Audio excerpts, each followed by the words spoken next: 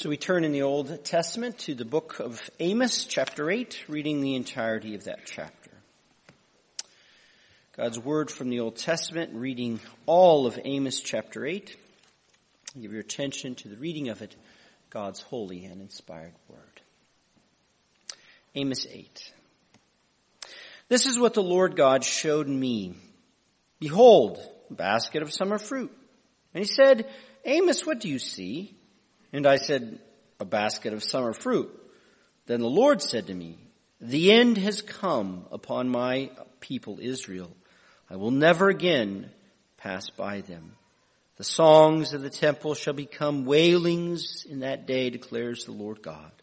So many dead bodies, they are thrown everywhere. Silence.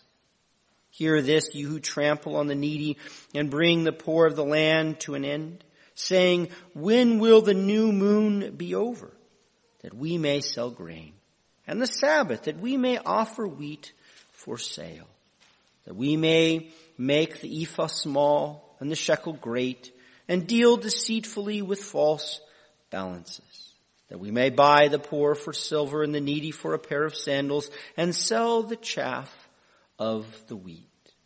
The Lord has sworn by the pride of Jacob, surely I will never forget any of their deeds. Shall not the land tremble on this account, and everyone mourn who dwells in it? All of it rise like the Nile, and be tossed about and sink again like the Nile of Egypt. And on that day, declares the Lord God, I will make the sun go down at noon, and darken the earth in broad daylight. I will turn your feasts into mourning and all your songs into lamentation.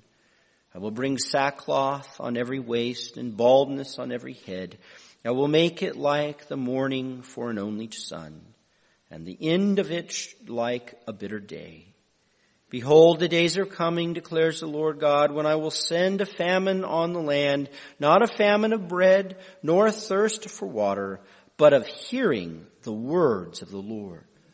They shall wander from sea to sea, from the north to the east. They shall run to and fro to seek the word of the Lord, but they shall not find it. In that day, the lovely virgins and the young men shall faint for thirst. Those who swear by the guilt of Samaria and say, as your God lives, O Dan, as the way of Beersheba lives, they shall fall and never rise again. As for the reading of God's word, may He bless it to us. So kids, what do you want to be when you grow up? What's your dream job? Well, there are many professions to choose from, and if you think about it, most of them are pretty indispensable. In fact, if you ponder, pretty much every job is crucial to our life and society. Now sure, some occupations are fluff and pointless. We could do with fewer administrators and bureaucrats, fewer YouTube influencers, and yet most jobs are keenly necessary. Imagine if all of a sudden there were no more trash men. The streets would reek with garbage. If all the doctors disappeared, death would break out like a rat infestation. Mechanics, teachers, accountants. Without such careers, our society and quality of life would diminish drastically. A world without farmers would be a scary place. Well, in a similar way, the Lord promises to remove a vocation from Israel. A current line of employment will be no more, and the consequences couldn't be more fatal and disastrous. And this calling is that of prophet, making the word of God unable to be found. So after Amos's run-in with the priest in charge at Bethel, the Lord returns with another vision for our prophet. He gave him 3 visions in the first half of chapter 7, and now he hands him a 4th. And like the 3rd vision, the significance of this one is not immediately obvious. What Amos sees is clear enough, but what it means is another matter. So Amos views a basket of summer fruit. And the fruit referred to here is most likely figs. This is the last crop of late summer figs gathered in September. Now, a basket of figs, this strikes us as a rather pleasant and bountiful image. Kind of like a cornucopia, a basket of fruit is picture perfect for sweet happiness. Abundant, delicious, savory baskets of fruit are for lazy summer afternoons by the pool. And in ancient Israel, it wasn't too much different. Except for figs, it meant rejoicing. In Israel, the fig was considered to be the perfect fruit, as it had no pith to peel, no pit to eat around, and it was sugary sweet. So after a long summer of harvesting, the last crop of figs cracked open the songs of joy, feasting in the orchards, and every fig dessert possible. It was a fig extravaganza. This basket of figs evokes the happiest of times. And yet our Lord likes his surprises. He enjoys flipping our first impressions on their head. And so Yahweh now gives an interpretation of the fig basket by a play on words. In Hebrew, the word for fig sounds almost exactly like the word for end. Thus in verse 2, the end has come on my people Israel. The final fig means the finale for the people. As the figs, the people are finished. This fig basket is no reason to rejoice, but it's an omen of the end. Now, this likely plays off that figs being very perishable and being the last crop of the season. As summer ends, so will the people. Yahweh is bringing upon his people their total end. This is their termination and conclusion with no encores, no to be continues, no life after death. This is a solid, indelible period, full stop. Therefore, instead of rejoicing over fine figs, the woman choir of the palace will wail. The pop songs turn into dirges, melodies morph into screaming and howling. The sad shrieking ruins your eardrums, it shatters the crystal glasses, and worse than the squealing tunes are the lyrics. Amos quotes what this lady choir sings. So many corpses, thrown everywhere. Hush. These singers are portrayed as walking between piles of human bodies upon the battlefield and down the city streets. The corpses have been tossed carelessly all over like a teenager casting aside his socks. Death is knee-deep, which causes the mourners to hush themselves. Now, this call to be quiet is probably preventive magic. The silence works like an anti-curse charm to ward off further disasters. Hush, do not stir the demons and deities who work this woe. Yet lest we think that the end is too severe, the Lord recalls the crimes of his people. He alternates judgment with their sin. Therefore Yahweh sets his sight upon those who trample the needy and put an end to the poor. Now this condemnation we've heard before.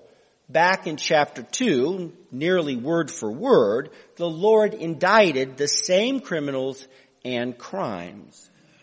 Yet here he teases out more concrete details about how they trample the lower classes of Israelites. Note, it says God actually quotes what they say to themselves so that we get to hear their depravity from their own lips. First, they cannot wait for the holy days of the new moon and the Sabbath to be over so they can go back to making money. They count down the end of the Sabbath like it's a car race. But what's so sinister about this? Well, to begin with, this shows their ambitious love of money. Secondly, it betrays their hatred of God's time. The Sabbath is God's holy time when you rest in Him and enjoy Him. To despise this, to find God's time to be a pain in the neck, both scoffs at God and tramples underfoot what is so precious to the Lord. Finally, this impatience reeks of hypocrisy. That is, they still keep the Sabbath. They follow the rules not to work, but they can't stand it. Externally, they conform to the Sabbath regulations, but their heart is everywhere except on the Sabbath. And the next crime denounced here is deceitful scales and dishonest weights and measures. Now, the standard ephah in Israel was about a 40-liter bushel, but these guys will sell you one that's deceptively only 38 liters. And their weights are overweight. That is, when you weigh your money on the scale, it costs you more. Cheating and stealing is actually part of their business plan. Finally, they buy those in debt cheap. For a small loan of $50, the poor are sold and bought as slaves. These business operators see not humans, but only cattle and products to be shuffled around for maximum profits. And for treating the life of others so lightly, the Lord will now treat them lightly. Now the Lord swears an oath against Israel, and this time He promises to never forget their deeds. Now in the Old Testament, for the Lord to forget or to remember your sin reveals another level of the covenant. For within the sacrificial system, to forgive sin meant the Lord pardoned you from guilt, which saved your life. But forgiveness didn't remove all the consequences of your sin. That is, you could be forgiven, but your sin could still be remembered by God, which meant the debt of your sin yet had to be paid.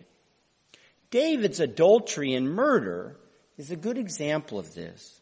For his high crimes, David was forgiven and allowed to live. But he still had to pay for his sin, which cost him 4 sons and all his concubines. For the Lord to swear then to never forget their wicked ways means He will punish them completely and forever. In the previous chapter, the Lord made clear to Amos that He was not going to forgive His unrepentant people. But now, He asserts that He will spare them no punishment. They will taste the full cup of God's wrath. And the wrath coming undoes not merely these sinners, but creation itself. Notice it says that the whole land will tremble and shake. The solidity of the soil shall become the fluidity of water. Just as the Nile surges during flood season, swelling and sinking as turbulent waters, so the ground under their feet will rise and fall. And not only will the rocks become jello, but light itself will fail. The sun will be put to death at high noon. On a bright day, darkness shall invade and conquer the land. Darkness at night is terrifying enough, but for darkness to run wild during the day is chaotic terror. This unscrews one of the most stable cycles of the cosmos. For the sun to be snuffed out spells the dissolution of creation.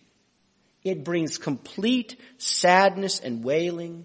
For note, he says, all joy will die, every feast will become a funeral, no eye will be dry, and all the outfits of mourning will be the only thing that they wear. Baldness will dot every head, and sackcloth itch every back. Bitter, bitter will be the day. Every last smidgen of sweet and savory will turn into a rancid pungency, and sour. And if this isn't traumatic beyond the point of sanity, the Lord makes it worse. On top of the weeping in the dark, the Lord will now release a drought, an arid and parched plague. But this is not your normal drought. It isn't water that will be scarce. Food will not be the thing in short supply. Instead, this will be a drought of the Word of God.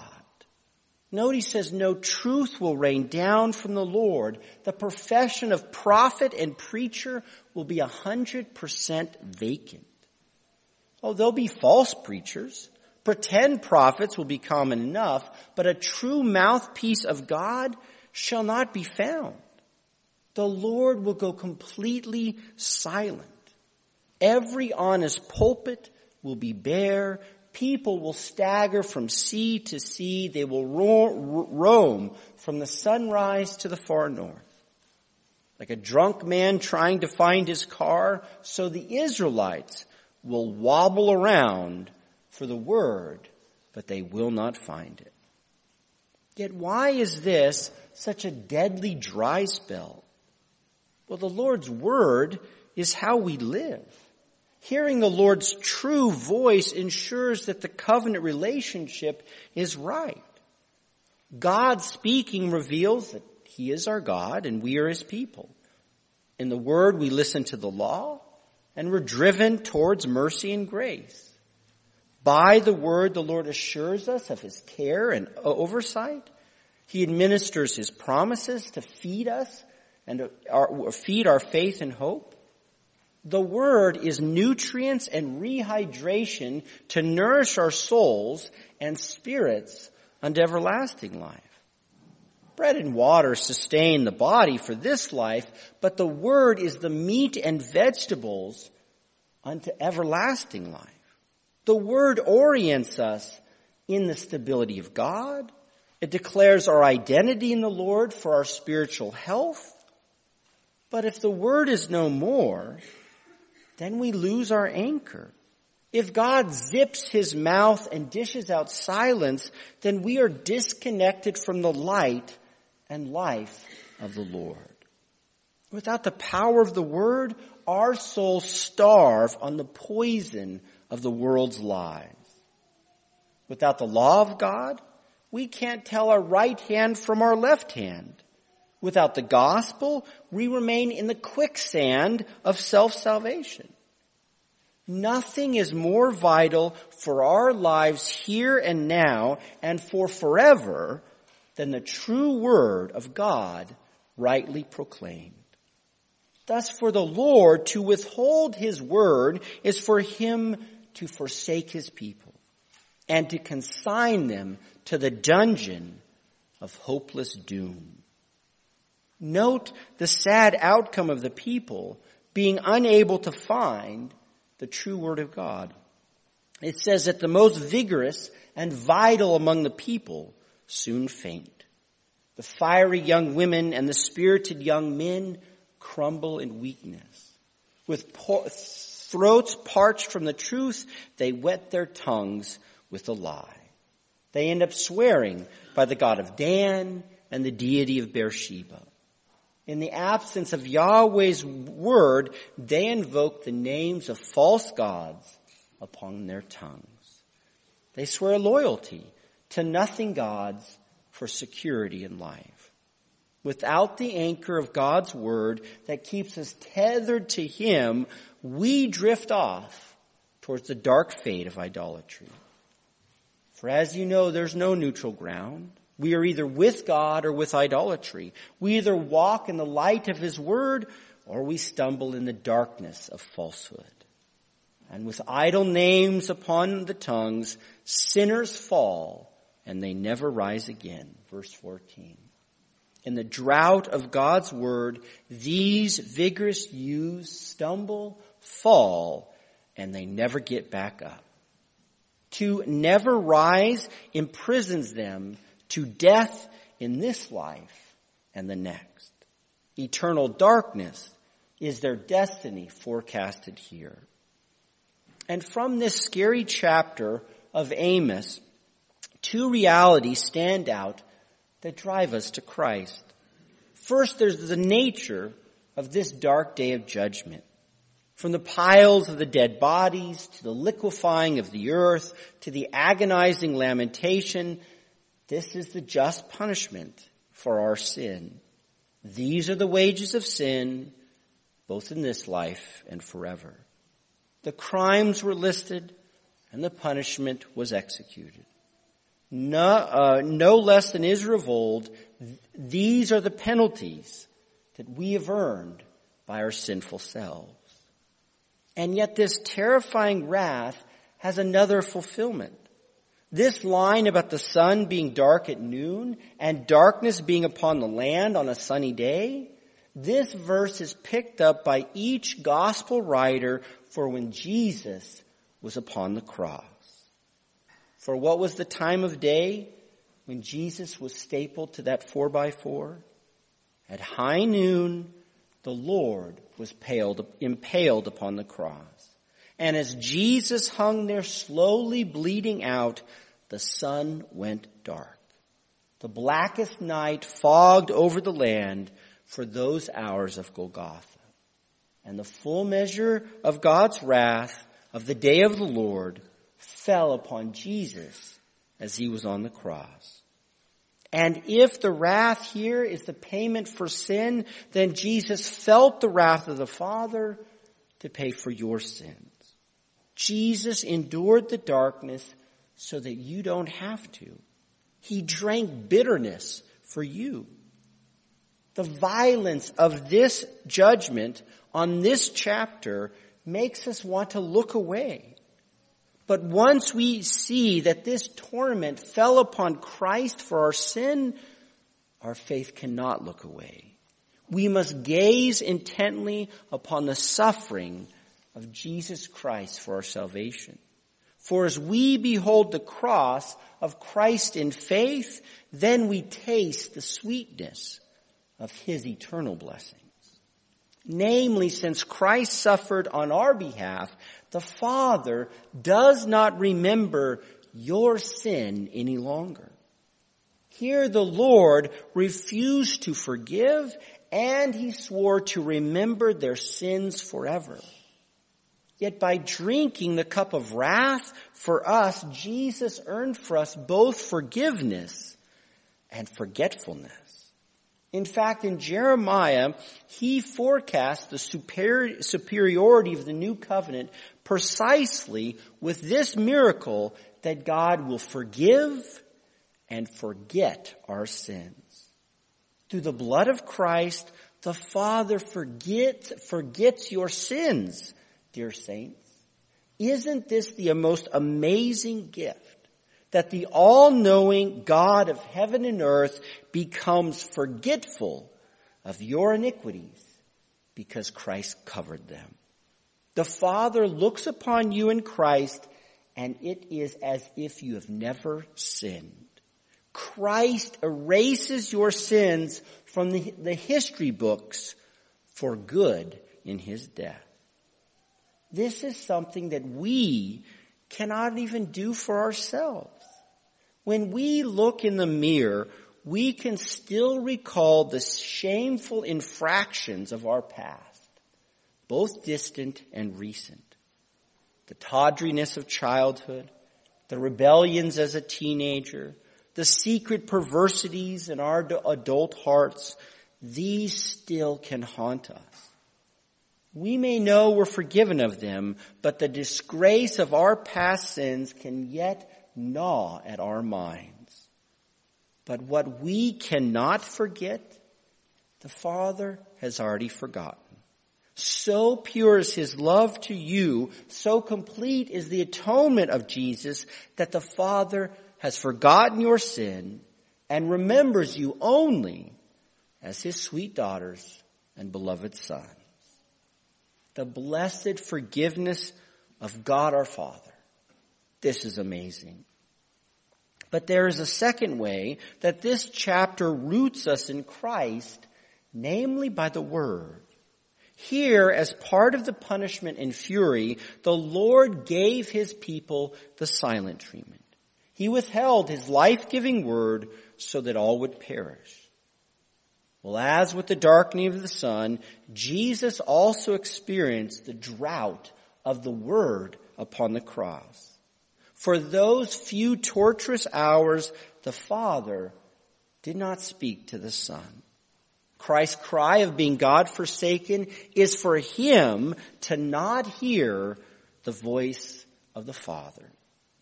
Communication was cut. The phone line went dead. The eternal melody between the Father and the Son was paused.